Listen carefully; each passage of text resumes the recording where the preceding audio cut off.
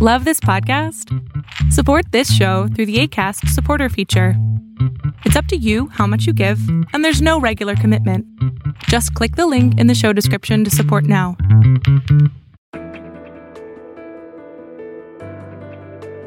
Spy Talk, a podcast at the intersection of intelligence, foreign policy, national security, and military operations with Jeff Stein and Jeanne Meserve.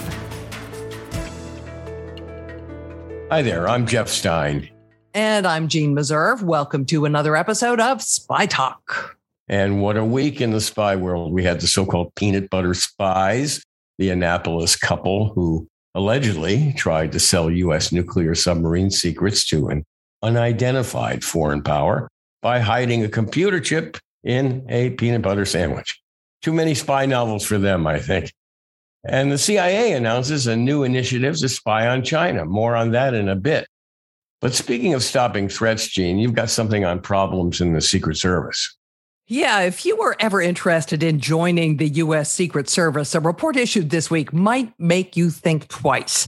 It says agents are very unhappy and leaving at a high rate because of long hours, difficult conditions. But a former employee says, hey, that is simply the job. And even a massive infusion of money and personnel isn't going to change it. The job of protection is not a 9-to-5 profession. It is something that is all-consuming to an agency. And if it's all-consuming to an agency, it's all-consuming to its employees. In trying to find that work-life balance has always been a struggle. You can try to add more bodies, but those more bodies to that agency are only going to be gobbled up very quickly. The agency is always overworked because you just think about the nature of that work. We'll talk more with Jonathan Wackrow, a former Secret Service agent, later in the show. Looking forward to that, Jeanne. Now, last week, the CIA made a big to-do about setting up a new China section, a center to combine case officers, spy catchers, and intelligence analysts in one place to focus on doing a better job of recruiting Chinese spies and blunting Chinese espionage. I thought there was something odd about the CIA summoning reporters to make such an announcement. So I called up one of the leading reporters on the development, Shane Harris, who's been covering the spy agencies for the Washington Post and other news organizations before that for years. Shane Harris, welcome to Spy Talk. You were one of the reporters who was briefed by CIA last week on its announcement that it was establishing a new China center. One, it struck me as kind of belated. And two, I wondered why they were making a big deal of it. Why is the CIA announcing it's opening a new China center? Well, one answer might be because it is a little bit late in coming, and they want the world to know that they're on it. You know, it's not often, you're right, that they actually bring reporters in and say, we're creating a new mission center. They didn't do that with Iran or with Korea, I believe, which were some of the more recent iterations of this. But it's clearly important to the administration and to the leadership at Langley that the world knows that they are making China the number one priority. And when we ask them, you know, why do you think you need a mission center? Like, you already have mission centers for some things, and, you know, you do have a whole area of operations that focuses on China. And the message from them was that there's no other country that cuts across every sort of mission and concern and corner of the agency the way China does, from the operations folks to the analysts to the science and technology people. It's kind of this all-encompassing target, if you will. And that was their justification of why it needed a new center. And, you know, of course, there's been plenty from Director Burns in public saying that he believes that China is the number one geopolitical threat or adversary. He said that in the statements that he made. So I think they just want this message to get across loud and clear that, you know, if you wanted to be like really historical about it, China is the new USSR, right? China is the new main enemy. And I think that bringing us in there to foot stomp that fact was all kind of part of the rollout. Well, exactly, Shane. It seems to me that they didn't need to make an announcement. And if, again, going back to my original question, China has been a major adversary, or has been termed a major adversary of the United States for a decade at least. So it strikes me as puzzling that they're just setting up a China center now when they had gone ahead during the previous administrations to set up special centers for North Korea and for Iran. So why the delay? It's a good question, and I'm not entirely sure that there's an easy answer to it. There was this big reorganization under Brennan during the Obama years. So I think there's maybe a little bit of an allergic reaction to some within the agency of like anything that smacks of reorganization. And the senior CIA official who briefed us was very clear to say, this is not a reorganization. We're not doing that again. And we're not trying to upset anything that Director Brennan may have done. And yet that's exactly what Director Brennan had done, setting up these mission centers. Exactly. The mission center model was supposed to be this idea that you would, have a place that cuts across all of the functional areas and the directorates of the agency, right? And to a lot of people, it made sense on paper. Including the spy recruiters, the case officers, sure, including counterintelligence, including the analysts and the technology people all in one place. Right. And they did this, interestingly, on Iran and Korea. Pompeo actually made that decision. Okay, we need an Iran mission center. We need a Korea mission center to do North Korea.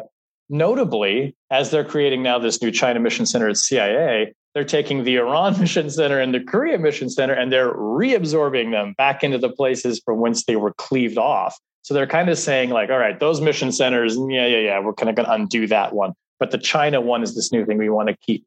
I mean, I suspect that part of the answer to this, too, is there's always going to be these kind of bureaucratic fiefdoms, as you know, and there's always, and there was a big resistance to the mission center, I think, largely from some of the operations folks when this thing went in under Brennan, right? I mean, Absolutely. They were like, they didn't necessarily want to have to be forced into the same room with the analysts. Well, it cut the legs out from beneath the head of operations, who's always the chief cardinal in the Vatican.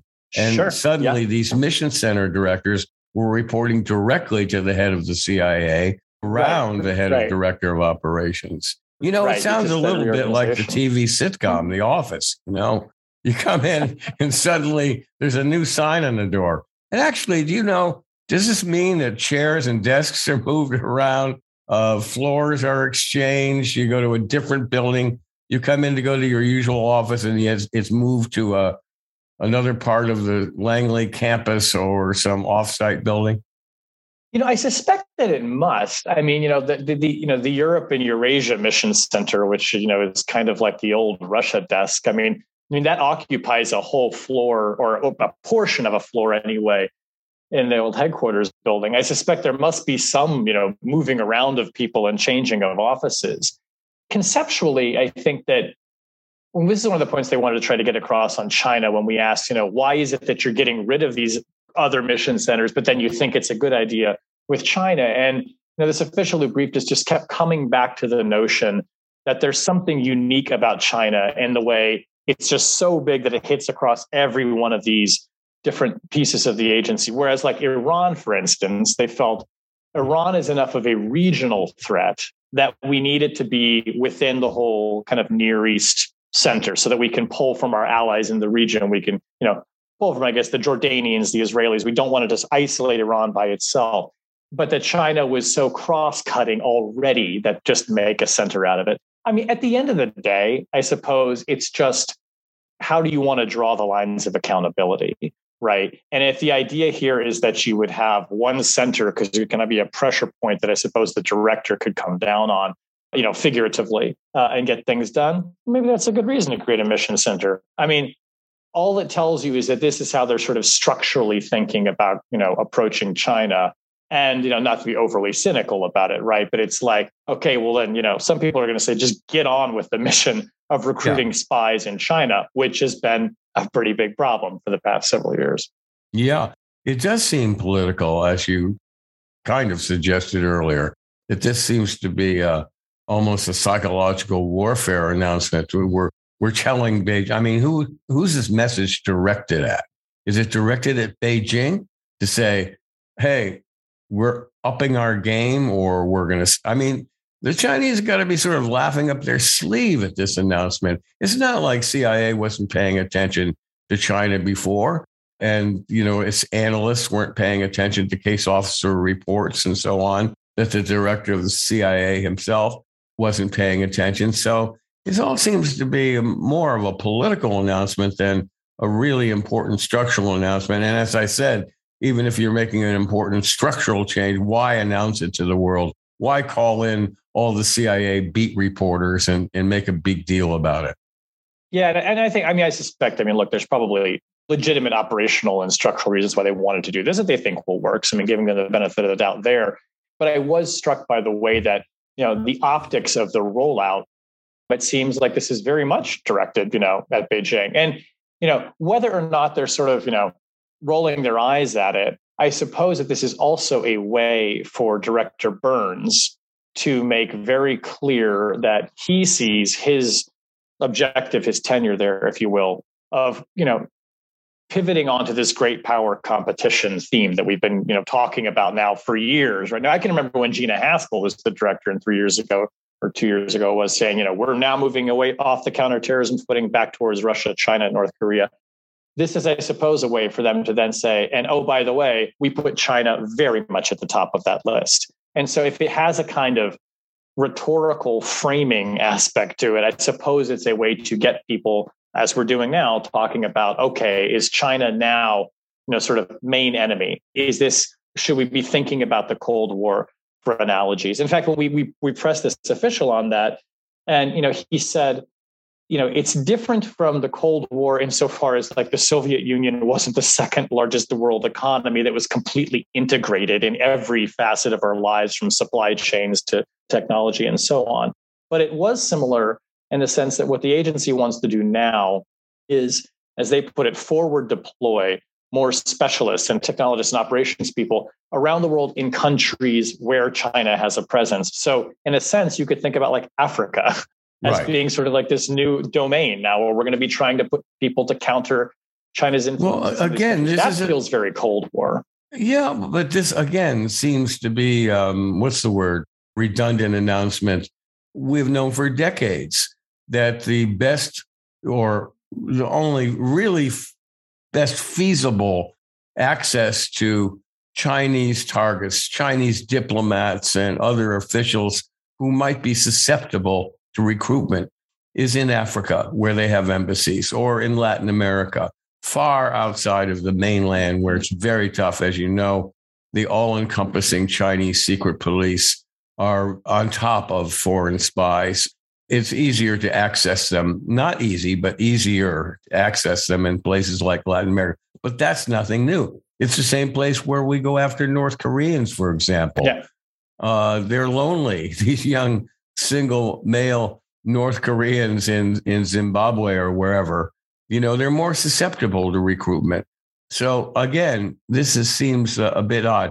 Let me ask you this from another direction. Is this announcement at all related to the losses, widely reported losses that CIA has suffered in China, where, according to many reports, many of its agents were rolled up, maybe dozens of CIA spies were rounded up and arrested and executed?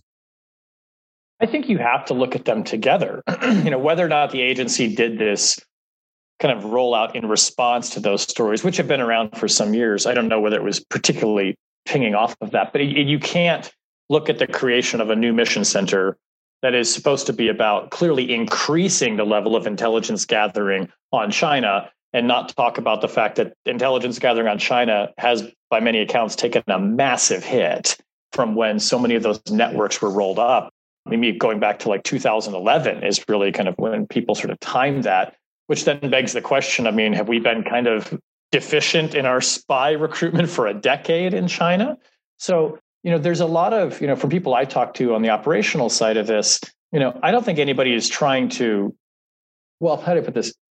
We need more intelligence gathering in China proper. And nobody would go out and tell you that like, oh, yes, this is an environment that we've got massive coverage on. I think that the mission center is to some degree meant to underscore, or at least if it's not meant to, it is just how important it's going to be for the agency to actually start recruiting those sources and repairing and or building those networks. It was interesting that this briefing from the agency came at the same time that the New York Times had reported, and then we had also confirmed that the counterintelligence officials at the agency had dispatched this, bulletin essentially to all of the missions and bases around the world, saying, "Look, we are losing an alarming number of assets, and we all know that spying is a dangerous business. But to our operations officers, up your game when it comes to source protection. Be more careful about this because we cannot afford to lose these assets." I think one way to read that is to say that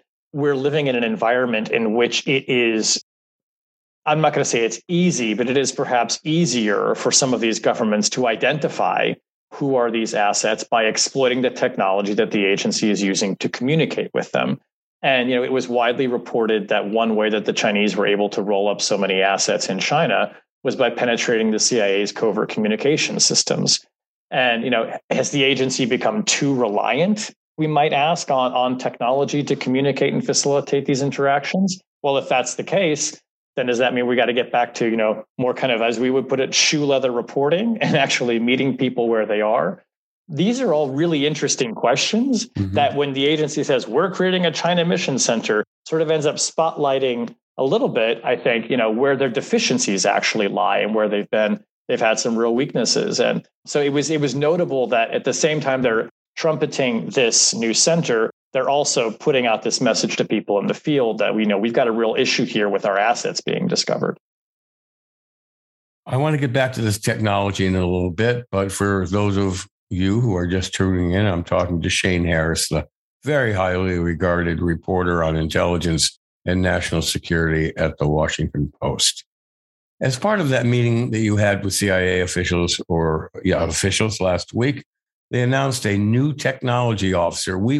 They've had a technology officer for some time. There was Gus Hunt for a number of years who just left the agency recently and went to the private sector. So what's that all about? And how does that relate to the CIA's challenge of getting around new technology that thwarts traditional intelligence tradecraft, such as crossing borders and changing passports? Very hard to do now with the biotechnology that's built into many passports and custom controls. But who's the new technology officer? What does it mean to announce a new technology officer when they've had one for years? Yeah, and they didn't have any names for us. I think that position hasn't been filled.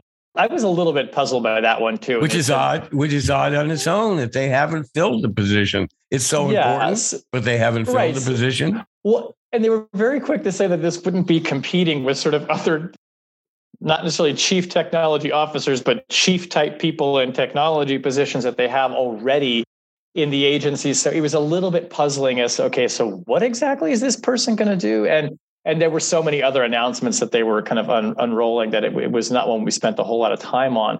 But there is also going to be, here we go with another center and more acronyms, but there's going to be this transnational, I think I have this right, transnational and technology something center. The point being is that this is the place, and it's not clear to me if this is where the chief technology officer will sit or if he or she will have some interface with it, but this new center where they essentially want to devote more attention to creating technologies to allow officers in the field to communicate with those agents. And so we had to kind of circumnavigate the words here that this senior official was using, but he kept coming back to the fact that this center would be devoted to issues regarding tradecraft.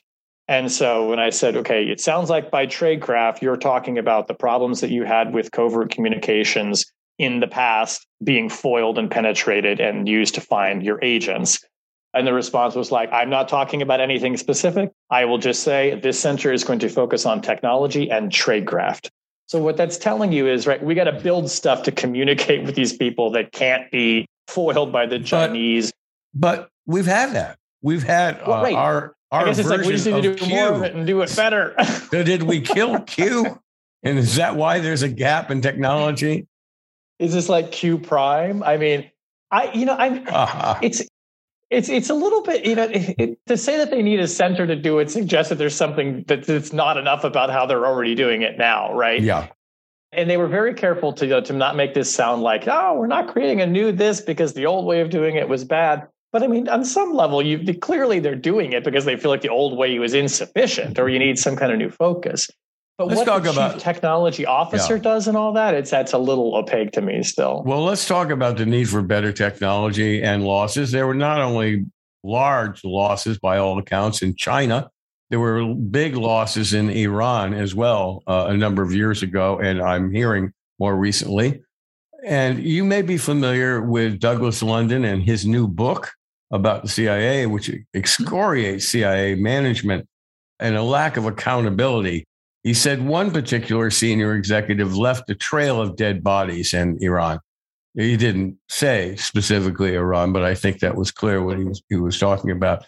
What do you hear about accountability and mismanagement or bad management at CIA?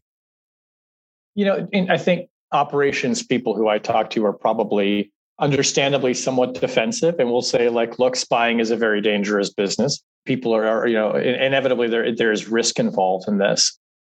I think that if there's a critique of management on this score, it might go something like this: is if you're going to rank us as operations officers for promotion based on how many people we're recruiting, and if the message from CIA is the way to advance through the ranks is through more recruitment, then naturally people are going to change their risk calculus and focus on how many assets can we recruit and maybe less on the tradecraft of keeping them safe. So if there's kind of a managerial shortcoming, some people I've talked to have said it is in placing emphasis for promotion on the recruitment of assets. And if you want to change that calculus and say that promotion is going to be not based on how many assets you recruit, but about quality of information or how many you keep safe, fine. But from the perspective of a lot of ops people, the incentive is on recruitment, not on source protection, which is, of course, not to say that like source protection is not important. But if that's where the sort of the management is sort of telling people, this is the direction you need to go in, their actions are going to necessarily probably follow from that. In terms of, the actual, how the COVCOMs, were penetrated or, an over-reliance on technology, frankly, I hear that from people as well. The losses in Iran were directly related to communications lapses, actually managerial lapses in operating the covert communications plan. Yeah. And there's a real question there has been for years of whether or not the penetration in China was what allowed the penetration in Iran, right? And so, if you there's been questions about whether the penetration in China was the result of a mole, the Jerry Lee case. There are some people who believe that is sort of was, the entry point. But he was an ex-CIA officer. Yeah. Jerry Lee was an ex-CIA officer who began working with Chinese intelligence. Right. So not to blame any one person in this, but if the system that has been set up to communicate with all of these assets in the field has been compromised in some fundamental way, who do you hold accountable for that, right? Well, presumably when you could talk about the people who built the system in the first place. And you would have to ask questions, I think, of whether there's too much reliance on those kinds of systems for communicating with people. Does the mission center, have as a focus, and I should say I don't know the answer to this, not just building, newer and better modes of technology and communication with people, but rather trying to not be so completely reliant on those systems? We will see, right? But the COVCOM penetrations that led to those roll-ups in China and Iran, my understandings were pretty damn devastating. So you would hope that with some kind of this new reorganization of the org chart comes a new focus on, okay, well, what were the tradecraft failures that led to this? And let's not repeat them. So we're going to see that play out, I suspect. They won't be announcing that part. That'll be up to us to go figure out what the hell's going on. But, nobody's like kidding themselves and thinking like that these were not devastating losses and that we've got great human spy networks in China and Iran. I don't think that they're as robust as they may have once been. Let's put it that way. And we can only hope and trust that the Chinese and the Russians and the Iranians are having the same challenges with communicating with their agents who are working against us. Speaking of which, before we go, we have to bring up the peanut butter sandwich. The couple that was arrested over the weekend for trying to sell nuclear submarine secrets to a foreign power. That foreign power was not named in the Justice Department indictments. And there's been some suggestions in a New York Times story that it might not have been a known adversarial power that this couple who live in Annapolis, Maryland, were trying to communicate with.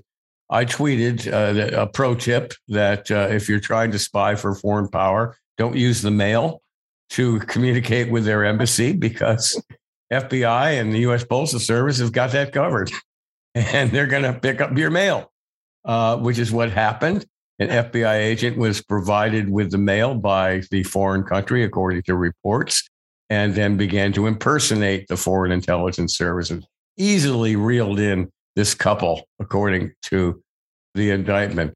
But one of the things that stuck out for everybody, of course, is that one of the dead drops that the couple used to deliver information to what they thought was a foreign power was to put a computer chip in a half peanut butter sandwich. You got to give some props to them for that. That was pretty cool. Yeah, these may not be the brightest spies that ever lived, but just in terms of the color and the gift that they have given us as reporters for being able to write about a dead drop inside of a peanut butter sandwich, I'm somewhat grateful for that. I too, when I saw that the FBI was alerted to this by the foreign government that the peanut butter sandwich spies were trying to sell this to, it made me wonder, were they trying to sell this to an ally who then, of course, turned around and said, "Hey, FBI, FYI, you've got a problem over here." Given the level of intelligence that these two seem to have evinced, it wouldn't surprise me if they were trying to turn around and sell this to an ally or something. But I love stories like this because they're just a reminder, right? I mean, what does they say? Espionage is the second oldest profession. I mean, as somebody who has access to this information, there's always going to be somebody in that organization who's going to try to profit off it and who's going to try to sell it. And if you're in counterintelligence, boy, this is another one of those case studies where you're like, this is why we should be investing in counterintel. It was handed to us on a platter, you might say. On a peanut butter platter, exactly. Shane Harris, thanks so much for joining us on the Spy Talk podcast. I'm sure we'll be talking again. It's always great fun talking with you. Anytime, Jeff. Thanks for having me. It's good to see you. My pleasure.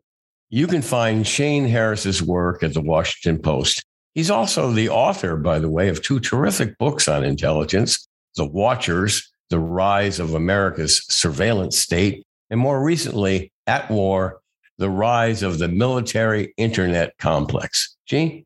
I know you were laughing about the peanut butter spies from Annapolis, but it really raises a serious question about insider threats.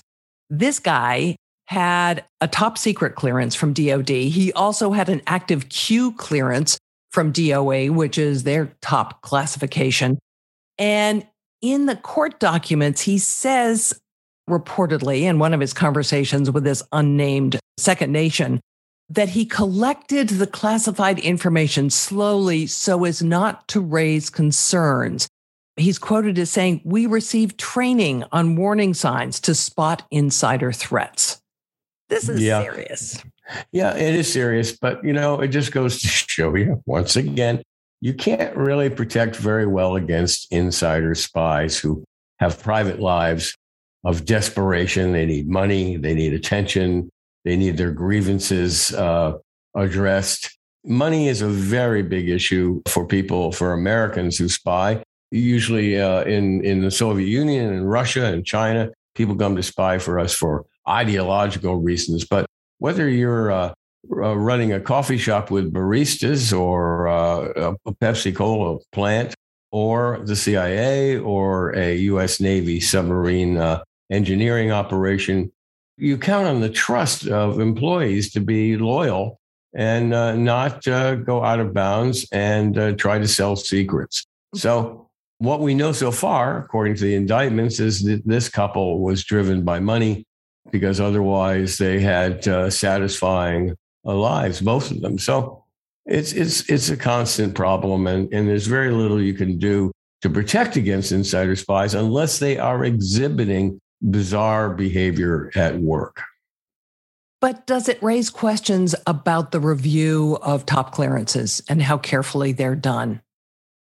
I don't know. Unless someone is exhibiting, have been talking about at the office, boy, we really need some money. We got kids going to college. We're really broke. Or the employee is, a noticeable alcoholic or opiate addict.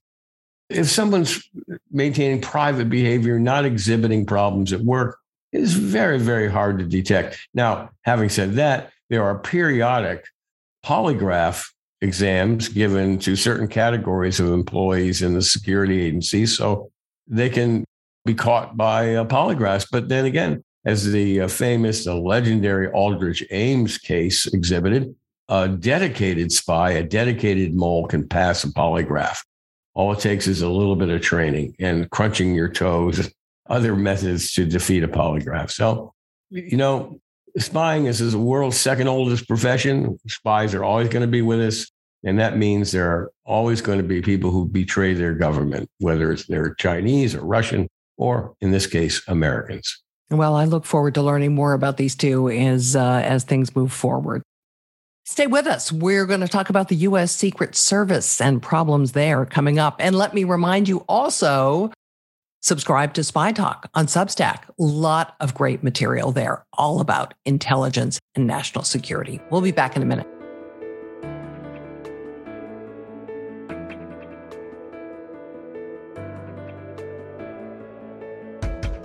Welcome back. The National Academy of Public Administration has issued an alarming report on the U.S. Secret Service, saying morale is low, and because of that, the level of risk is higher.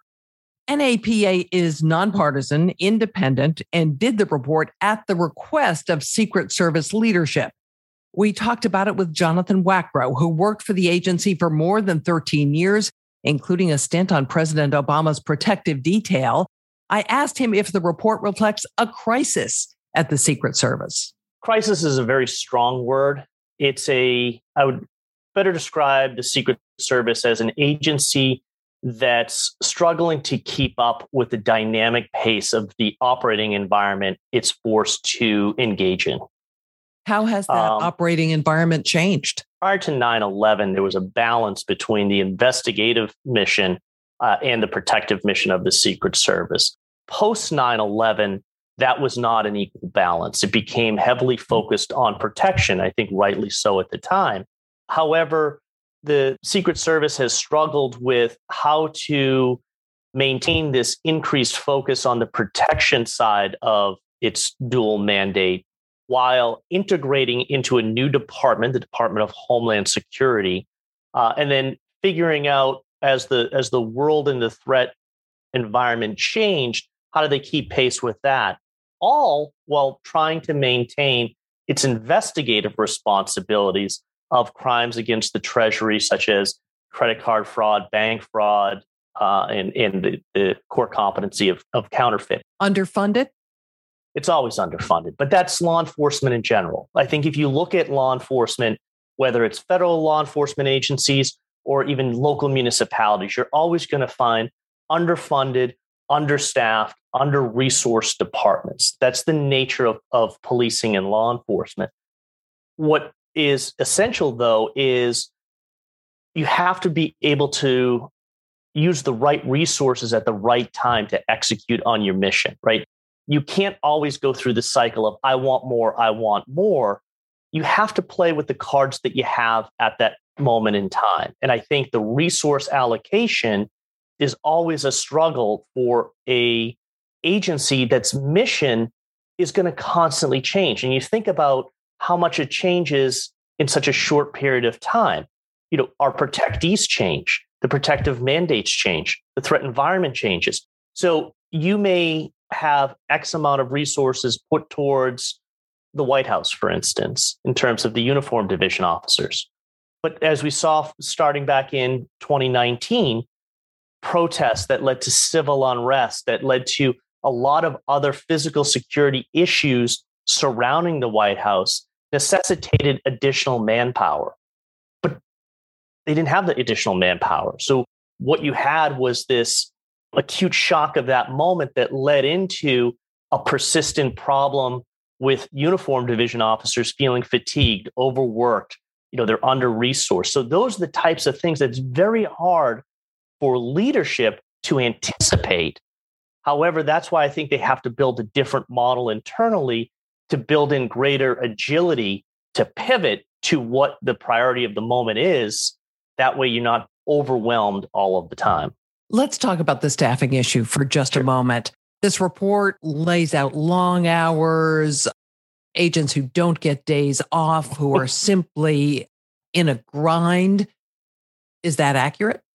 It is accurate. And that's the job. The job of protection is not a 9-to-5 profession. It is something that is all-consuming to an agency. And if it's all-consuming to an agency, it's all-consuming to its employees. In trying to find that work-life balance has always been a struggle.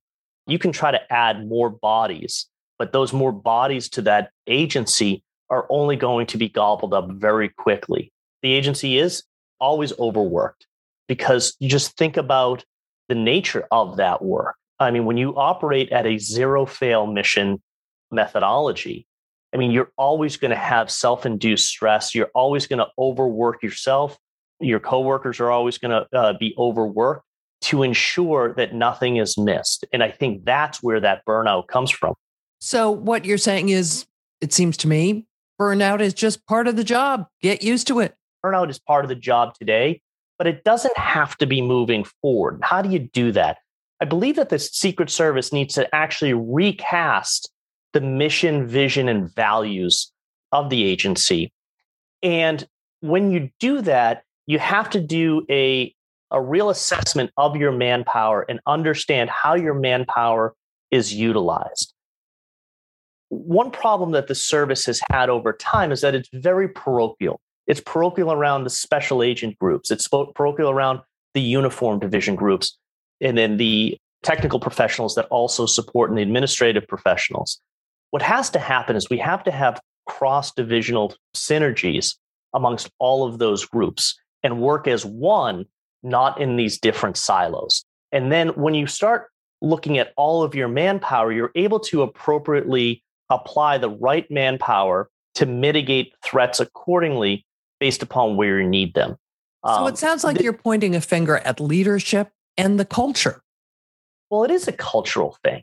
And I don't want it to sound like I'm pointing a finger at leadership, because I truly believe that they understand that this is where they should go. There are just challenges in making that cultural shift. Like any organization, it takes time. And I think that progress has been made, not as fast as many people would want, but they are trying to move in the right direction. And this report actually showed some of that. We just need to make it happen faster where we can do that so that we take away those stressors, right? So when a moment of acute shock does arise, we're well prepared for it. We shouldn't be living in this persistent stress environment. But the report says there's a high attrition rate and 30% of employees have fewer than 3 years on the job. For an organization with a mission as important as the one shouldered by the U.S. Secret Service, that sounds very serious. Well, that is serious. When you have 8% of your workforce leaving per year, and then if I look specifically at the uniform division officers, and you have 13% of that workforce, which again, already overtaxed and under-resourced, those are significant numbers that have a ripple effect across the entire agency. That has to be addressed. And to me, it comes down to mobility and growth opportunities. When you start giving mobility options and you start giving greater opportunities to rise into specialized units or rise into specialized training, that is what's going to empower your workforce and make them want to stay. I think you have to look at what's driving these officers and agents and technical professionals to leave so quickly. I think when we look at it in terms of a manpower continuum, we're heavily focused on the recruiting aspect of it.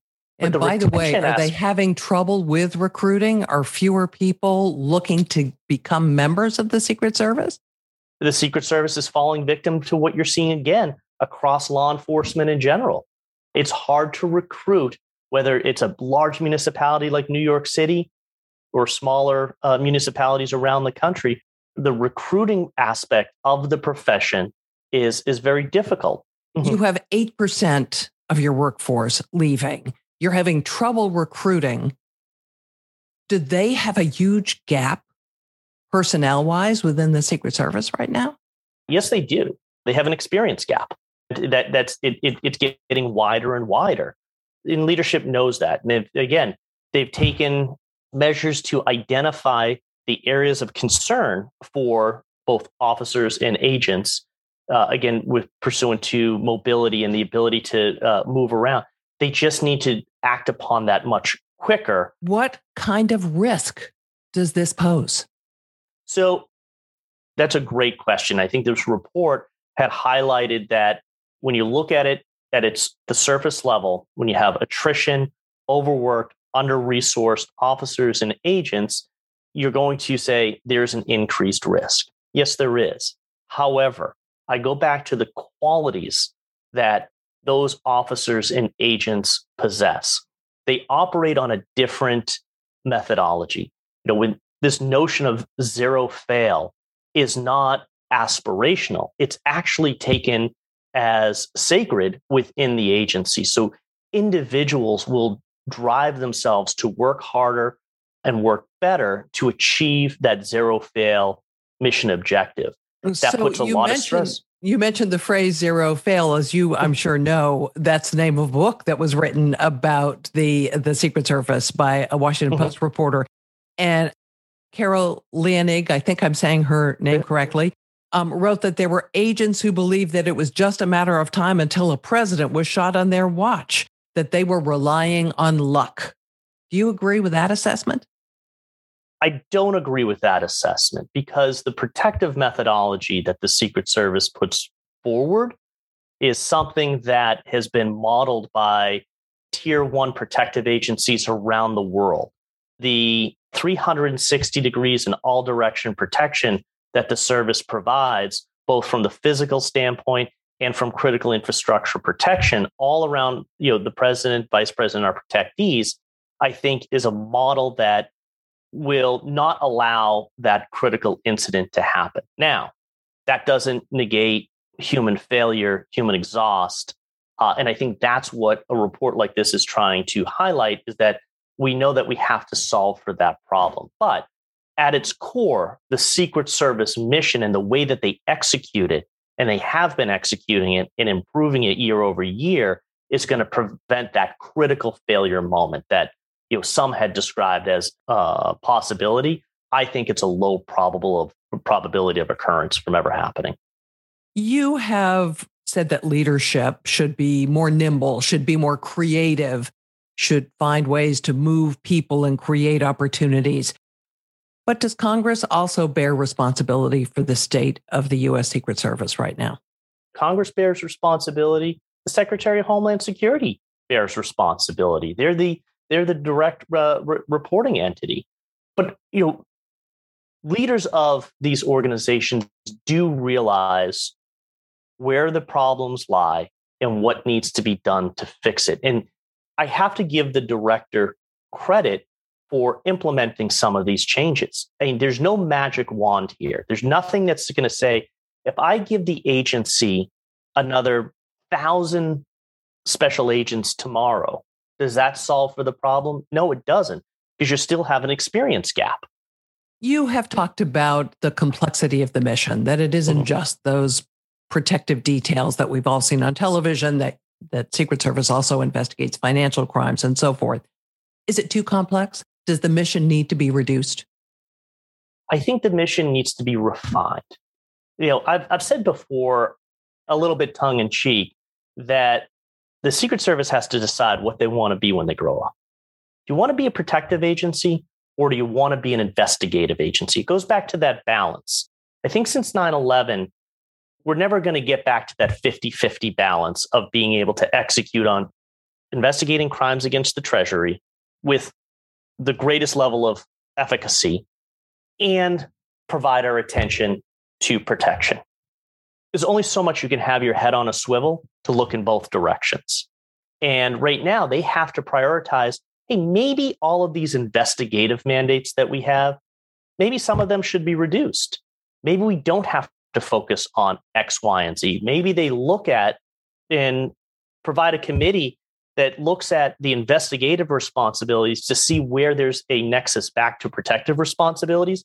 And maybe those are the ones we focus in on. And I look towards electronic crimes. I look at crimes or investigations around critical infrastructure protection. Those domains actually are interoperable with the protective mission. So maybe that's where they have to go, because having core legacy Treasury investigations, while individuals like myself would be very upset if they go away, maybe that's what we have to do for Secret Service 2.0. Maybe that's what we have to do to focus and refine the investigative mission to better align to what we know is a prioritized protective mission. The protective mission itself has grown. President Trump authorized protection of 4 members of his family and 3 officials from his administration for 6 months after he left office, which was a break in tradition, which further stretched the Secret Service. Do you think there has to be a reduction in the number of people who are provided protection? No, I don't. When I say that, people get shocked. The Biden administration right now has a significant amount of protectees between the children of the president and the grandchildren of the president. All of these individuals who have been designated as receiving protection have a material impact on the way that the president can operate. And I take a look at Biden today. If something was to ever happen to his children or grandchildren, any response by the president is going to be an emotional response. It's not going to be a measured response. So there's an important aspect here of protecting those family members, those cabinet members, on the ability for the office of the presidency to remain effective in times of a crisis. The level of protection, when we talk about the mandate expanding, it's not just the numbers of protectees, it's how we have to protect them. Gone are the days of just guards, guns, and gates in terms of physical protection. It's now much more complex. The threat environment and the way individuals make threats towards our protectees are significantly different. It's digital. We're looking at people through social media. So there's a whole different skill set that's now required from the protective intelligence side of the house to assess threats that we didn't see 10 years ago. So that, again, is challenging for the service, coupled with the number of protectees, coupled with the changing threat environment, coupled with X, Y, and Z. It's never ending. So you have to build greater resiliency into your organization on your core competencies of protection and then investigation to be able to address these things. Should the Secret Service be moved out of the Department of Homeland Security? No, absolutely not. I know that there's been, discussion of moving the Secret Service back to Treasury. That's where I started. I went through, when I was hired back in 2001, we were under the Department of Treasury. I think legacy agents would like to go back to Treasury, but it's not going to solve the problem. All you're doing is you're going to another agency, net new now, and trying to fight for resources and manpower and everything like that. The Department of Homeland Security has changed since inception, so hasn't the Secret Service. And I think they're becoming more closely aligned to what the missions of each group are and how they can build synergies across. And again, I'll look towards electronic crimes, critical infrastructure protection. In those domains, I think that there's a way to play to the economies of scale even better to provide more of a holistic approach to addressing those domains. It sounds like a crisis to me. I'm always hesitant to use the word crisis. It's a significant challenge, but I think it's a challenge that is manageable. If I was to call it a crisis, though, from my current position today, what I always advise our clients is that through every crisis, there is an opportunity. And there is an opportunity here for the Secret Service to constantly get better and identify the deficiencies. And talking about the deficiencies isn't a bad thing. This report was done not absent of Secret Service involvement, but with full involvement of the Secret Service. And I think that that's a signal for their willingness to identify problems and then work towards those solutions. That was Jonathan Wackrow, a veteran of the U.S. Secret Service and now CEO of Teneo Risk. I've been reading about problems in the Secret Service for the last several weeks. Actually, I started reading Carol Lenig's fabulous book, Zero Fail, The Rise and Fall of the Secret Service, which I highly recommend to everybody. Carol is, of course, a Pulitzer Prize winning reporter at the Washington Post. She did a deep dive on the Secret Service in her book, Zero Fail, and it's really make your hair stand up straight in places. Secret Service has long been plagued with problems of overwork and bad behavior as well over the years. Yeah, we all remember Cartagena. Agents behaving badly overseas has been a recurrent problem with the Secret Service. And, this is not just your ordinary government agency. This is the government agency protecting the president and the White House in general, and with its uniform division. So we've had a lot of fence hopping at the White House and over the years. Anyway, I got in the front door with a knife. Remember that? And ran around inside the White House. Yeah. So Secret Service needs a lot more attention. And that's it for this week. Thanks a lot for joining us. Remember to subscribe to Spy Talk on Substack and tune in next week for another episode. I'm Jean Meserve. And I'm Jeff Stein. Look forward to talking to you next week. For more original reporting and insights like this, subscribe to spytalk.co on Substack and follow us on Twitter at @talk_spy. If you enjoyed our podcast, subscribe and leave a review on Apple Podcasts, Spotify, or wherever you get your podcasts.